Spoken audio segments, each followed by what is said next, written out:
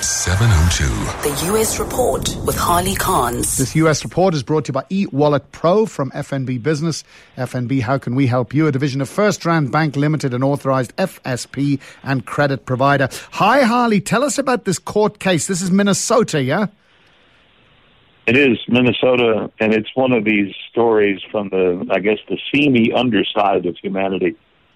It's pretty sad. In 1989, a man by the name of Danny Heinrich kidnapped and killed a little boy, 11-year-old Jacob Wetterling. We know that because Heinrich recently led police to the bones. And he explained in court today how he wore a mask, pointed a pistol at 3 children, took Jacob, handcuffed him into a grove of trees and assaulted him, then shot him and buried him in a gravel pit. Then about a year later moved the corpse, which made it hard to find.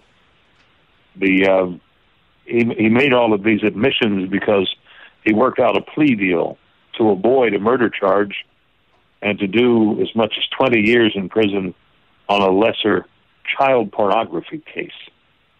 It's about as seamy as it gets. The family is okay with the plea deal. They just want to see him go away for essentially forever. He's 50-something years old. He'll be elderly when he gets out of prison. And it's just, the mother, I thought, was maybe a saint. They asked what people could do. She said, people ask me that, and I tell them, hug your children, laugh, cry, eat some ice cream, do something that makes you feel good and better about life. That, she said, will make me happy. Wow, that's amazing. It's like something out of Silence of the Lambs, Harley. And we've got a major problem with malaria on this continent. I see you're spraying mosquitoes in Florida. Well, they're all worried. We've always been worried about West Nile virus. It's a problem here. But these days it's Zika. Not nearly as big a problem, but still they're worried about it because of what it does to the newborn babies. Pregnant women worry about it particularly. They've started aerial spraying for it in Miami-Dade County in Florida. And there's a two-edged sword there. On one hand, you've got experts who are saying we need to use a stronger chemical. On the other, we've got some farmers in other states who say that their critically important bee colonies are killed just as quickly as the mosquitoes by the chemicals that get sprayed through the air.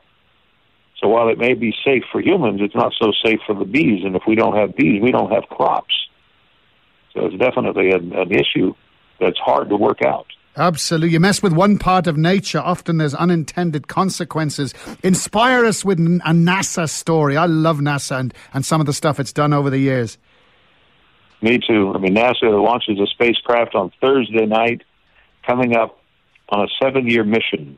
The goal is to go to an asteroid, land on it, dig in, collect some samples, and then blast off and bring them back to Earth. The asteroid is named Bennu. It's a big deal if they can do it, because that's a very complicated mission, and it all has to be done by remote control. It'll be important if they can, because asteroids are primordial, bits of our solar system, and they think it may help us understand more about what shaped our own planet. Pretty fascinating stuff. That's fantastic stuff. Can't wait to see some pictures and to follow that one. Harley, thanks very much indeed. We'll chat to you tomorrow. Thank you, John. I'll see you.